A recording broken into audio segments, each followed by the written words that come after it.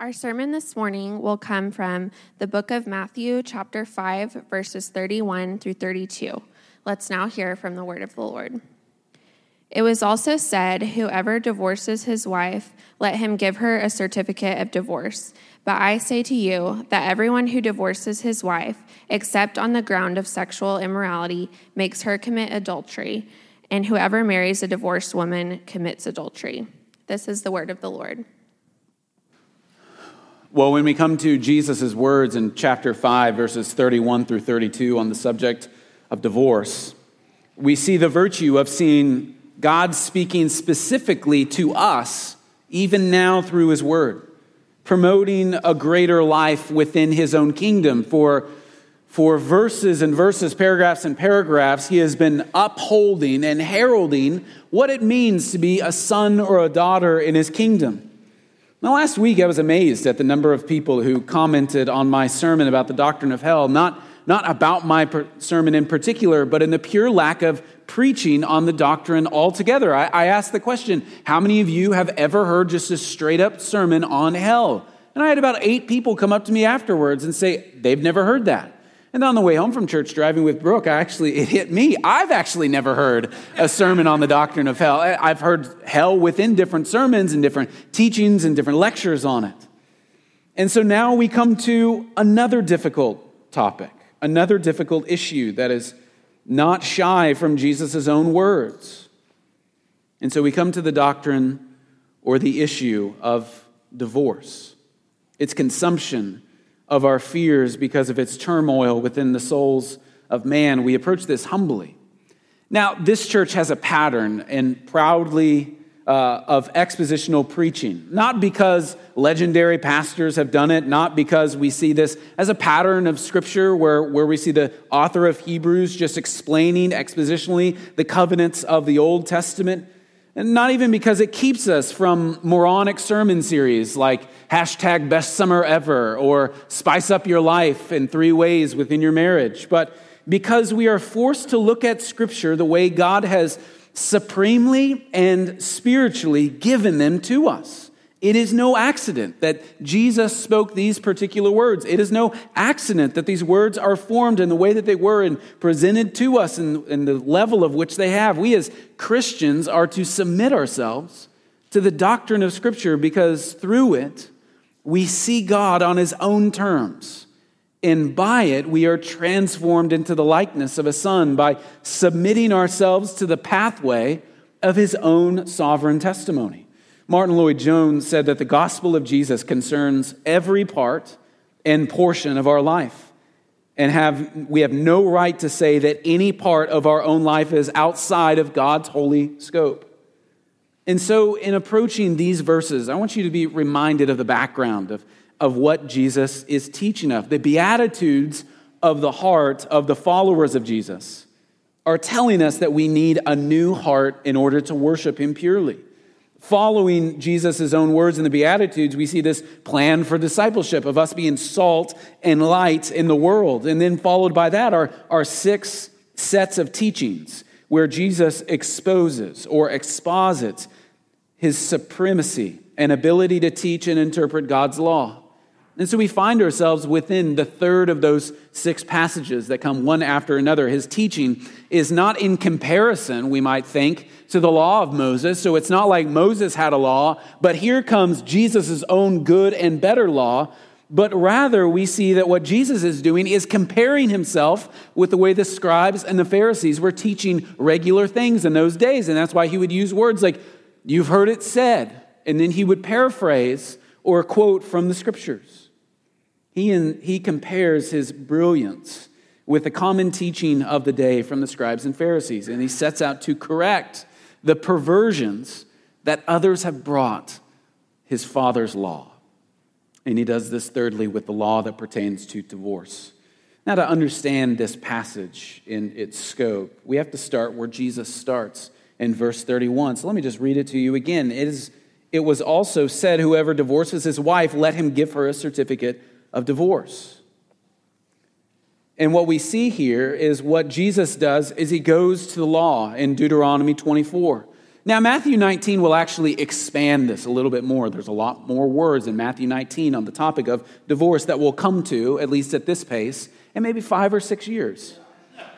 But let's go ahead and go to Deuteronomy chapter 24 and read the passages that Jesus is alluding to. Now, if you're unfamiliar with the Bible, Genesis, Exodus, Leviticus, Numbers, Deuteronomy, that 5th book of the Torah, Deuteronomy chapter 24, where Jesus is paraphrasing this, not quoting it altogether, but in Deuteronomy chapter 24, verses 1 through 4, God's word says, when a man takes a wife and marries her, if then she finds no favor in his eyes because he has found some indecency in her, and he writes her a certificate of divorce and puts her in the hand and puts it in her hand and sends her out of the house, and she departs from the house, and if she goes and becomes another man's wife, and the latter man hates her and writes her a certificate of divorce and puts it in her hand and sends her out of his house, or if the latter man dies who took her to be his wife, then her former husband who sent her away may not take her again to be his wife after she had been defiled. For that is an abomination before the Lord, and you shall not bring sin upon the land that the Lord your God is giving you for an inheritance. Now, confusing enough. Maybe you hadn't gotten to that portion of Scripture in your Bible reading through the year, or maybe you've skipped over that going, wow, that seems really peculiar. I'm not sure what's happening in that house. So what was the purpose of Moses' words about divorce? Why was Jesus using this in order to demonstrate a teaching on the law? You see it right away with these two passages, that the whole object of Moses' law was to fairly regulate divorce. That was the primacy of what Moses was doing. Stuff was so out of control that he needed to bring order to God's people because of how they were living. Divorce in that era had just become chaotic. It was out of control. Like you think it's bad now, it was even worse then, and it was even more futile then than it is now. In those days, men had a very, very low view of women in general. Men had come to believe that they had every right to divorce their wife for nearly any frivolous reason, such as literally cooking a bad meal. If you didn't like what she was making, you could put her out of your household. Not just on top of all the other reasons that you could do. If you didn't like what she was starting to look like, or how she was talking, or what she was doing, or what her friends were, you could put her out. And if you wanted her out, you could be done so. Now, to be clear, the reasons for this were pure ungodliness. The reasons that people would want to put their wives out was out of typical lust and fleshly passions. You see the brilliance of how the Sermon on the Mount is unfolding here, where from lust comes adultery, and from adultery comes, in this passage, divorce. So it wasn't just that. I mean, what man actually wakes up with his bride, doesn't like the eggs and bacon, and says, get out? Unless there's something way darker happening inside. An expose of his hardened heart, where lust leads way to adultery, and adultery leads way to divorce. But Moses' law was given in order to control a chaotic issue here. The rampant situation was unfair to women. So what the law was doing, the Mosaic law was doing, were bringing in those who were suffering because of the hands of the ungodliness and bringing order to it by actually giving these women rights. There are a couple ways that the Mosaic Law was doing this. 3 ways the Mosaic Law was doing this. The law first limited divorce to particular causes. It couldn't just be for anything. All of men's crazy excuses are now limited. He not only had to prove his heinous sin, he not only had to prove the heinous sin of his wife, he had to prove it. He couldn't just allude to it, but he also had to prove it with 2 other written witnesses. And there are actual historical documents of written things where it would describe what was done. His name would be printed, her name would be printed, and then 1 witness and 2 witnesses, and that certificate was given to her so that she could go off on her own and regain her life. So it was limited. But the law also enforced that divorcing man had to give his wife a certificate of divorce. He couldn't just abandon her and leave her out to dry. Before this, man could say that he was done with his wife and turn her out where, without her own fortune, which was highly unlikely in this culture, that women would have no money on their own, she would have to become a beggar. Or even worse, she would be known by the outside world as an adulterer, because why would ever a man cast out his wife unless she was an adulterer, unless she had a certificate? So this protected the woman's ability to remarry by she would be able to publicly say that what was done to her was not through any heinous sin. And then third, the law enforced that the man's word would be true and steadfast. He couldn't remarry her again. Imagine a man divorces his wife and she's free to go about and she remarries someone else. And that second husband, he may do the same. They may break up or he may pass away, but she's not allowed to go back to the first. He's not allowed to marry her again. And the reason is aiming to elevate marriage. It's not something that you can walk in and out of. It's not something where it's kind of jokingly talked about today of a man is on his fourth wife and it's actually the third person, right? Where he went back to something that he used to like and now he has another reason to go back to her. And so I hope that makes Deuteronomy clear to you, that when Jesus seems to be archaically talking about something from the Old Covenant, and we see within our own Bibles the small print where he's alluding to Deuteronomy 24, that it's making it a little bit clearer. It's far from how the scribes and Pharisees taught it, and that's what Jesus is trying to bring out. It's clear in Deuteronomy 24 of what you're supposed to do in situations like this, and what has become unclear is what the scribes and Pharisees were ordering people to do. God's law brings order to chaos, and man's sin always brings chaos to God's order. So that's what Deuteronomy is about. But what's this passage talking about in verse 31 where Jesus is saying, but it's been said? What were the scribes and Pharisees teaching? Well, in short, they said that the law of Moses was commanding people to divorce in these limited actions. That whenever something would happen, they would be urged or they would be told. You can imagine someone telling you about what their wife would have done, and you would have said, okay, I'm going to call the district attorney and let's set up a court date. Moses' law never commanded anyone to divorce his wife. All it did was say to man, if you want to divorce your wife, there are conditions to be met that cares for her. And this is what is exposed in Matthew 19 and what it addresses, where Jesus is saying that scribes and Pharisees were commanding divorces. What they were doing was taking the law. So this is why Jesus is using this now on the third time in these passages of 6. What Jesus is saying that the scribes and Pharisees were commanding divorces, he was saying they were taking the law and taking their view of unclean, and they were reading the law through the lens of their own cultural view of uncleanliness. You see how the two are used in a perverted nature. You have the purity of God's word, and then you have cultural standards that you and I have all together, right? And then instead of reading our culture through the lens of Scripture, they were reading their Scripture through the lens of their culture. It's just an easy way to describe legalism. Taking your cultural value or something that you value and sifting God's word through it instead of taking God's word and sifting your cultural value through his word. There are a myriad of examples that we do this today, maybe accidentally or on purpose, and the charge is always legalism. And here's the case where Jesus is showing that these scribes and Pharisees, who were supposed to be so fully aware of the law that they would teach it accurately, and they were expanding it or contracting it. They were expanding it out of fear, and they were contracting it out of a fear of love. For example, they taught that if a man didn't like his wife, if she wasn't happy with him, then she was called unclean. Now imagine that. Just getting kind of mad at your spouse. You know, we all do it. Why did you fold the clothes that way? Or why did you mow the yard that way? Not like it's ever been said. Why did you park here? Or why don't you do this? Or whatever. All of a sudden, it becomes a charge of uncleanliness, a defilement of a spouse, now seen by the world as a fornicator, when in reality, I just might have wanted stuff stacked differently in a room that no one goes into. All of these are examples that I've never lived through. The only thing that they cared about was being appropriate in the minds of the culture around them, not in the minds of Scripture. They wanted to be seen and known as good to the culture rather than what the Word says.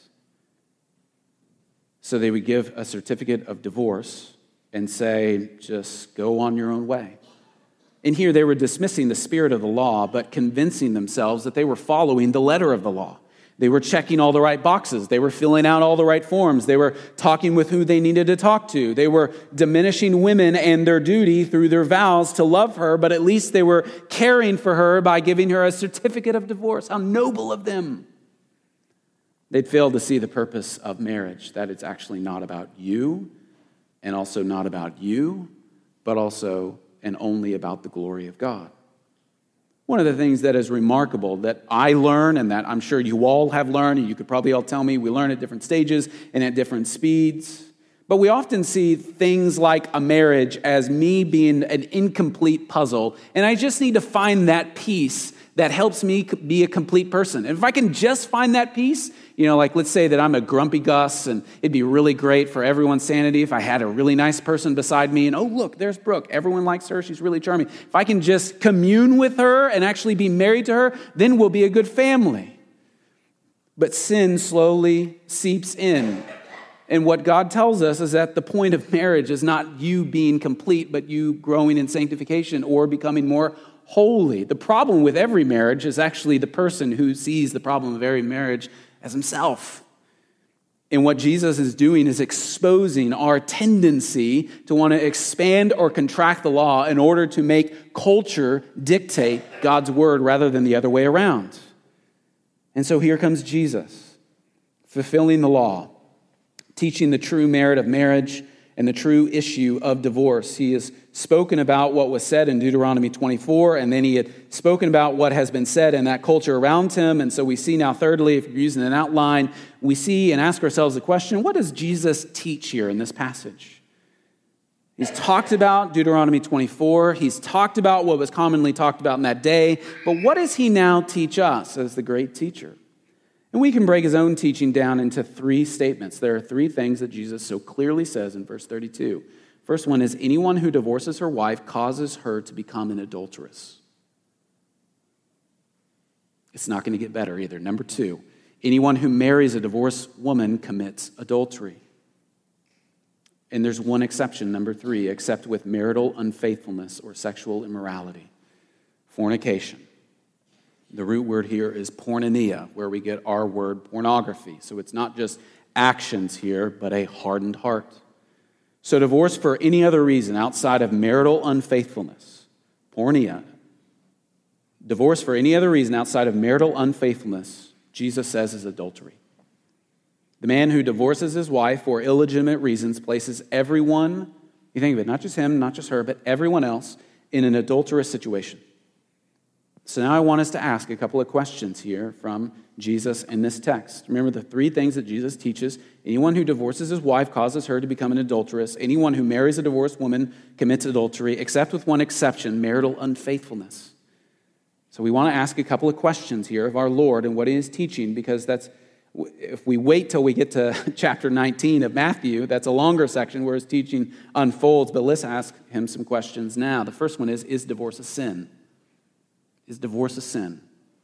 Yes. Divorce on illegitimate grounds is adultery.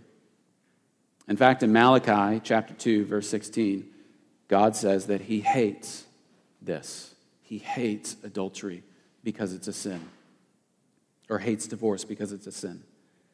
So is divorce a sin? Number two, can you divorce for any reason? Again, the obvious answer is no, based on the text. Can a Christian divorce for any reason?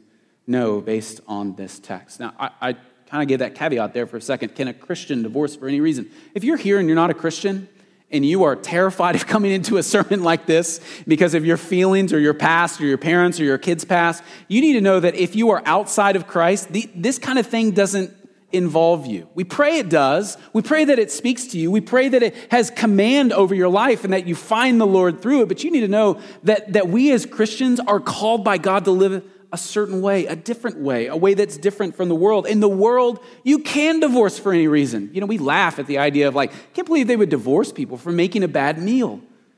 Walk right down the street and you'll find 1,000 stories of the same kind of thing. I just didn't like them anymore. They didn't make me happy. This other person made me happy. I want to fulfill my dreams. Well, don't go to bed as much. Stay awake and you won't dream as much. Can you divorce for any reason? From Scripture, Christian, no. Now, does verse 32 command or require divorce? That's kind of the issue here. Well, I want you to look over at Matthew 19, verse 7. Turn over several pages in your scriptures. Matthew 19, verse 7. Does Scripture command divorce for adultery? Matthew 19, verse 7. Matthew 19, verse 7, it says, they said to him, being scribes and Pharisees, why then did Moses command one to give a certificate of divorce to send her away? You see, the scribes and the Pharisees understood that marital unfaithfulness meant there must be a divorce. A wife couldn't remain in the situation. It had to end, and it had to end by divorce. There's no way that she could ever stay there, or if the roles were flipped, if the husband was committing adultery against the wife. But Jesus didn't require divorce in any situation. Rather, he permits it on this ground. And there's a difference there, permitting versus commanding. Look at the next verse, verse 8. In chapter 19, it says, he said to them, because of your hardness of heart, Moses allowed you to divorce your wives. But from the beginning, it was not so. And I say to you, whoever divorces his wife except for sexual immorality and marries another commits adultery. They were turning God's teaching on its head. And what Jesus is doing in this passage is pulling it back. So can you divorce for any reason? No. Third, is marital unfaithfulness the only scriptural permission, or is marital unfaithfulness the only scriptural permissible reason to divorce? Is marital unfaithfulness the only scriptural permissible reason to divorce? Well, it is the most clear. However, a case can easily be made from 1 Corinthians chapter 7, verse 15. So go over and turn over to 1 Corinthians, a couple books away, 1 Corinthians chapter 7, verse 15. This indicates that desertion or abandonment is permissible. I'll read it to you. 1 Corinthians chapter 7, verse 15. I love the sound of your pages turning. You need to turn them faster, but if the unbelieving partner separates, let it be so.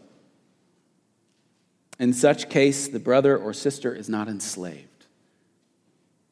God has called you to peace. This indicates that desertion or abandonment is permissible. So if an unbelieving spouse leaves a believing spouse, in verse 15, we're told that one can let the other go. Now, it's important to know what desertion includes here. Obviously, abandonment or refusing to come back or leaving and never coming home. Now, in that case, you could move to a town away and you would never hear from someone again, right? In our case, you couldn't move across the world without being inundated with their Facebook posts, right?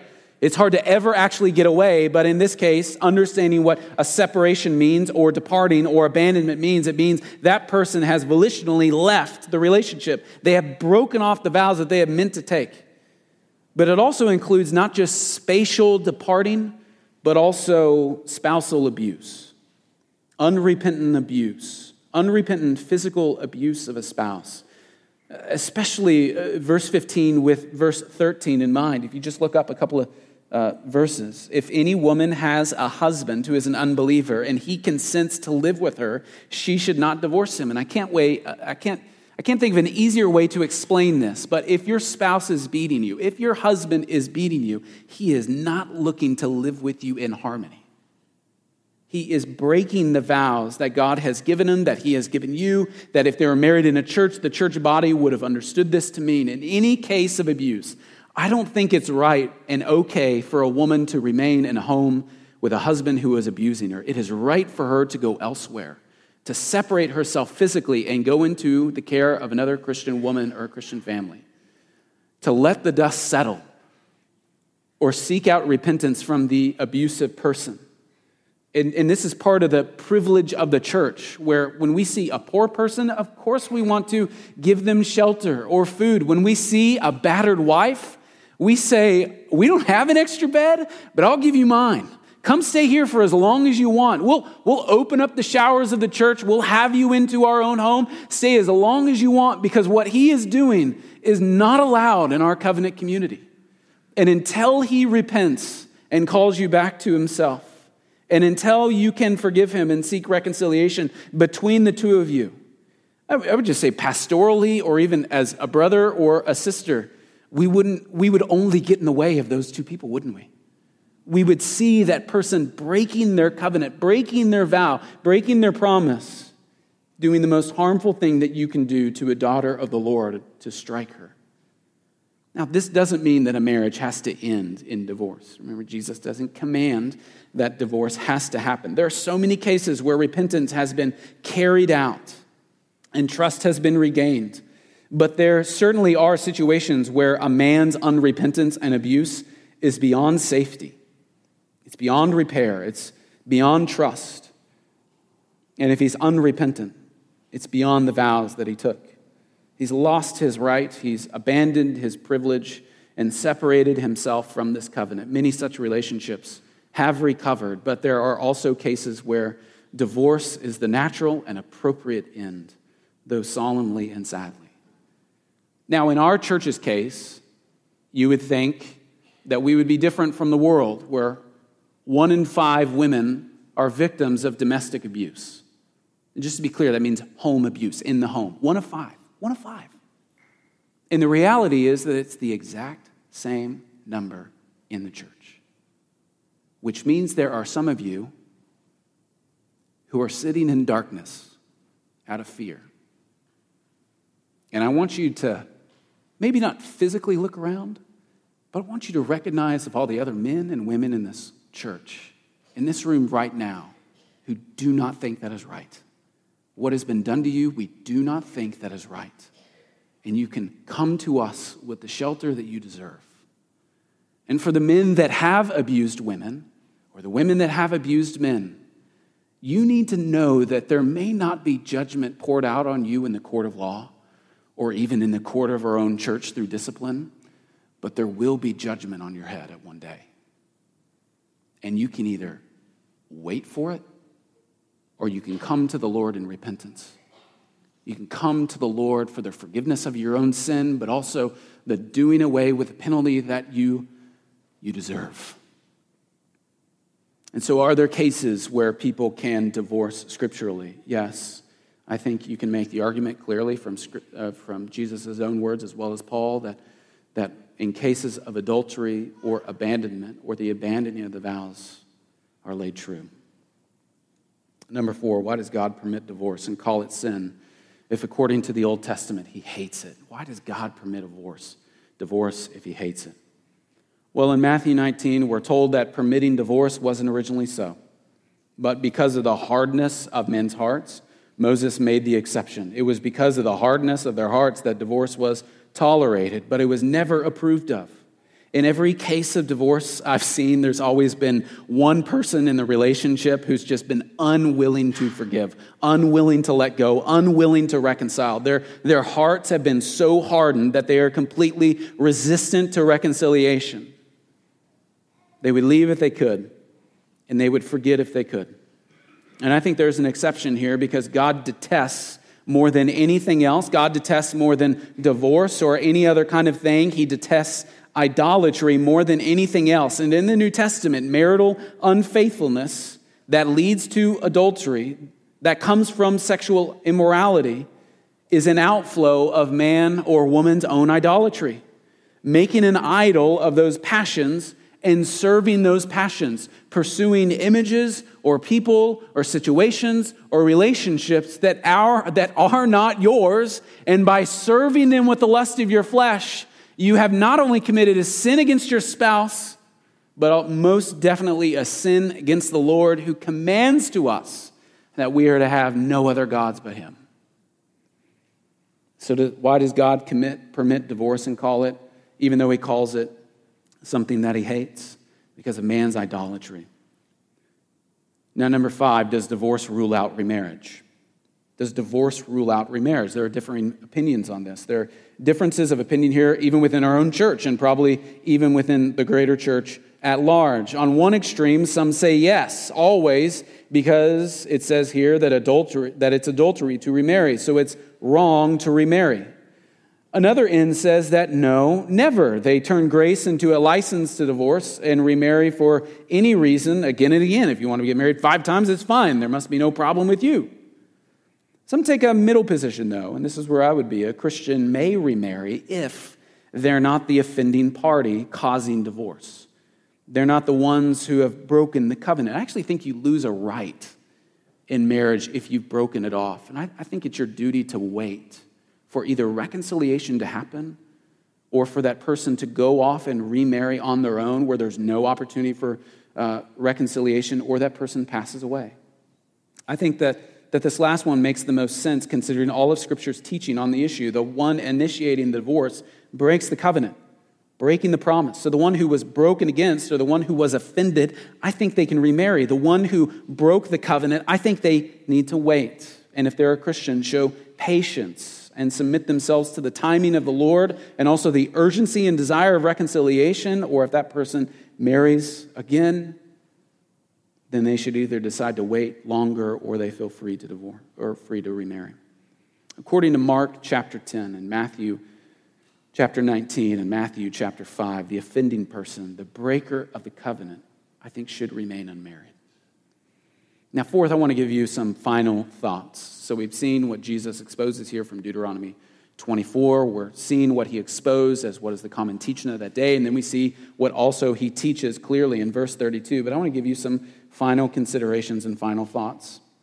It's so fascinating to me that according to statistics, 50 to 60% of marriages end in divorce, and the number goes up after the second marriage. It's tragically high, and that statistic is basically, they say, equal for Christians. Amongst people who say, or who submit themselves to Jesus' own words that we shouldn't divorce. This scenario, though, is a reality, right? I've seen statistics or articles where they say, well, it's not really 50, it's more like 45. And you're like, at what point, what difference does it make? It's a reality that all of us live in. In this room, all of us are touched by the issue of divorce, whether directly or indirectly, whether as a former spouse or as a child or as a parent.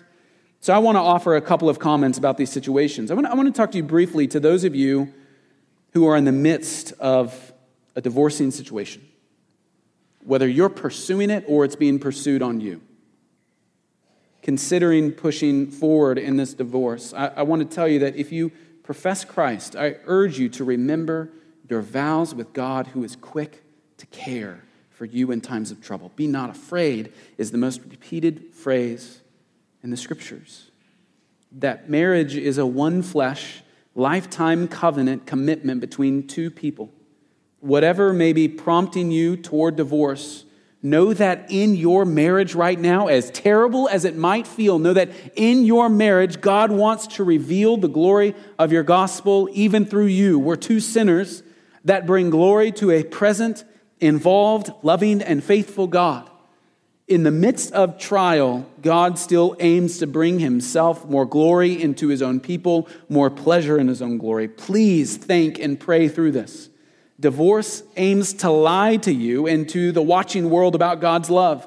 Satan would love nothing more than for that to happen. So hold fast to the steadfast testimony of our Lord that his faithfulness endures forever. Ask yourself, do I have clear biblical grounds for this divorce? Remember, unrepentant adultery or an unbelieving spouse's abandonment of the vows. If no, if you don't have biblical grounds, I ask you to pull back. There's no shame or embarrassment with refusing to sign, with tearing up the papers, with aiming to seek reconciliation. Search your heart through God's word to see if there is a hardness toward his own will, a darkness towards his love and desire. And if so, if there is hardness within your heart or a darkness within your heart, and you know the right thing to do is to wait on the Lord, then friend, pull back, wait. Prepare to forgive while keeping in mind what God has done in Christ to forgive you.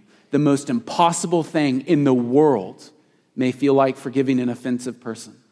But remember what God did in bringing us from death to life. Second, for those who are divorced and you're not a Christian. So for those who are divorced and you're not a Christian, it's my duty as a pastor of this church to tell you that the Scripture says that divorce is clearly a sin. And though you may have been judged by self-righteous people who call themselves Christians, God will not wrongly judge you. The judgment that you may feel, I hope you feel, is not from us.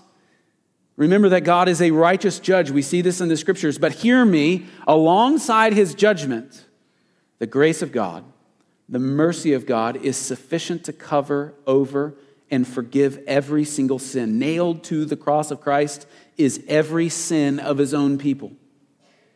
You may sit here feeling completely undone, embarrassed, or overwhelmed in the regret toward your own sin or the sin that's been done against you.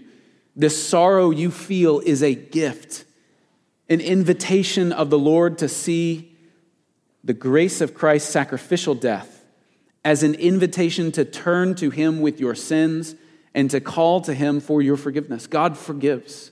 You don't have to bear those sins anymore. Turn to Christ for his grace. Those of you who do not know the Lord, you can know him, even in the midst in the midst of your own trial or sin. Now, third, if you're divorced and not remarried. If you're divorced and not remarried, biblically, a couple of questions would be, can you be reconciled? Have you prayed for reconciliation? Now, you may be in a situation where that's impossible, either by your former spouse having passed away or they're remarried on your own. I hope that you'll think through and pray through if you should remarry or not. Remember that the role of singleness towards a formally married person is still the same as someone who might be 21 and single or 95 and single, that it is a good thing that the Lord gives to some people. If you can remarry, I ask that you would pursue it in light rather than in darkness, in the company of brothers and sisters within the church. Now, this is a different day of dating, even than when I was dating, which was like 6 years ago, right? The way that people get to know each other is totally different than it was 10 or 50 years ago for some of you. But whatever way that presents you, I just ask that you would do that in the company of other brothers or sisters who are charged in our commitment and membership to look out for one another with joy. You know, as like a younger brother, my job is not to be an attack dog for my older sister, right? I'm the younger brother. I want to be, but I'm the younger brother, right? But if someone were to come alongside her, it would be a joy to be a partner in that and to pray for that and to think through that with her and just seek the Lord in thanksgiving for that wonderful thing of a pure remarriage can be. Seek accountability in the current or future relationship for the aim of godliness and your own sanctification. Now, fourth, if you are a Christian who's divorced and now remarried, I fully recognize the potential awkwardness you have felt for 30 plus minutes now. 35, let's be honest. A sense of guilt, a sense of pain, a sense of anger against your former spouse, against me, a sense of shame because of what has happened, the situation that you are in, and in a certain sense of what do I do with this passage given that I am divorced and now I'm remarried? What do I do with that former relationship that may still have bitterness or may have unrepented sin or may just be this awkward feeling of I don't even know what I don't even know about it? That with other things, lay that relationship at the foot of the cross. Lay it at the foot of Jesus in repentance, who is for you the righteousness of God. Jesus has worn every sin for you. He has forgiven and removed every sin from your account. You live now in Christ and live in the hope of the future of Him coming and making all things new on your behalf. Take it to Christ. Leave all of your burdens on Him and turn to the spouse that the Lord has given you now. Turn to them fully. Love them fully. Confess to them, I'm not who I should be, and I don't want to be who I once was, but by the grace of God, I am washed and I am yours. Give yourself in faith to the spouse that God has given you. Beautify it the way that Christ beautifies His bride. So I know that guys don't like to use the word beauty, and I don't either, right? I don't want to go up to something and be like, that's really beautiful. But look at what the word says, that in the beautiful form of love, it is Christ who washes His bride, meaning the church, with His word, presenting her faultless to the Lord. Go in the grace of God, because there is no condemnation to those who are in Christ. Now, in conclusion, if You need to be reminded that Jesus here is the interpreter and the teacher of the law, not the expander or the denier of it. He's made the case for and given permission to divorce on the grounds of adultery, and that the offended party is entitled to be cared for. Marriage is a beautiful and delicate thing that the Lord gives many, should be honored by all, and most seriously protected and prayed for and cherished by our church. In the basis of the gospel and in the interest of truth, I am compelled to say this: even adultery is not the unforgivable sin.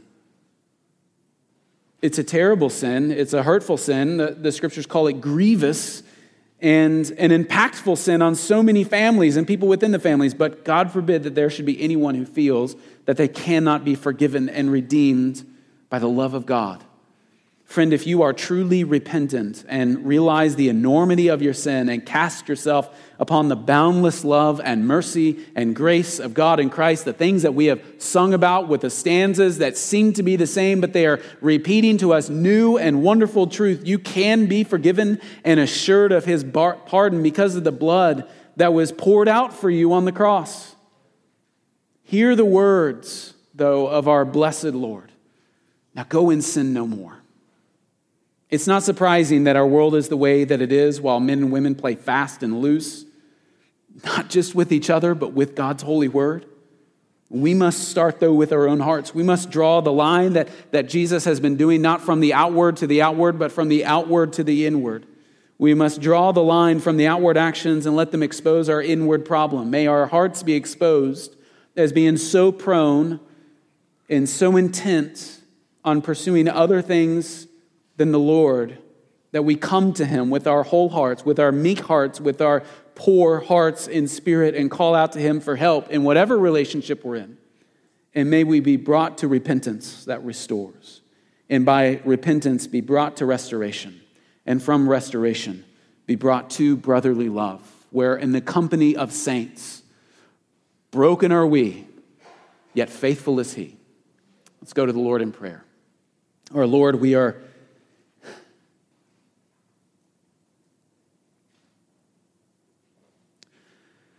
we're amazed at the tenderness of your love towards broken people. And so we all call out to you and ask that you would forgive us of our sins,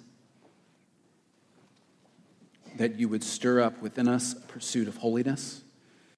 Lord, we desperately need you in all of our lives, in each marriage, in each relationship, in each friendship, in each parent or sonship. And we go to you with confidence. We go to you with joy because of your love. We pray this in the name of your Son, Jesus. Amen.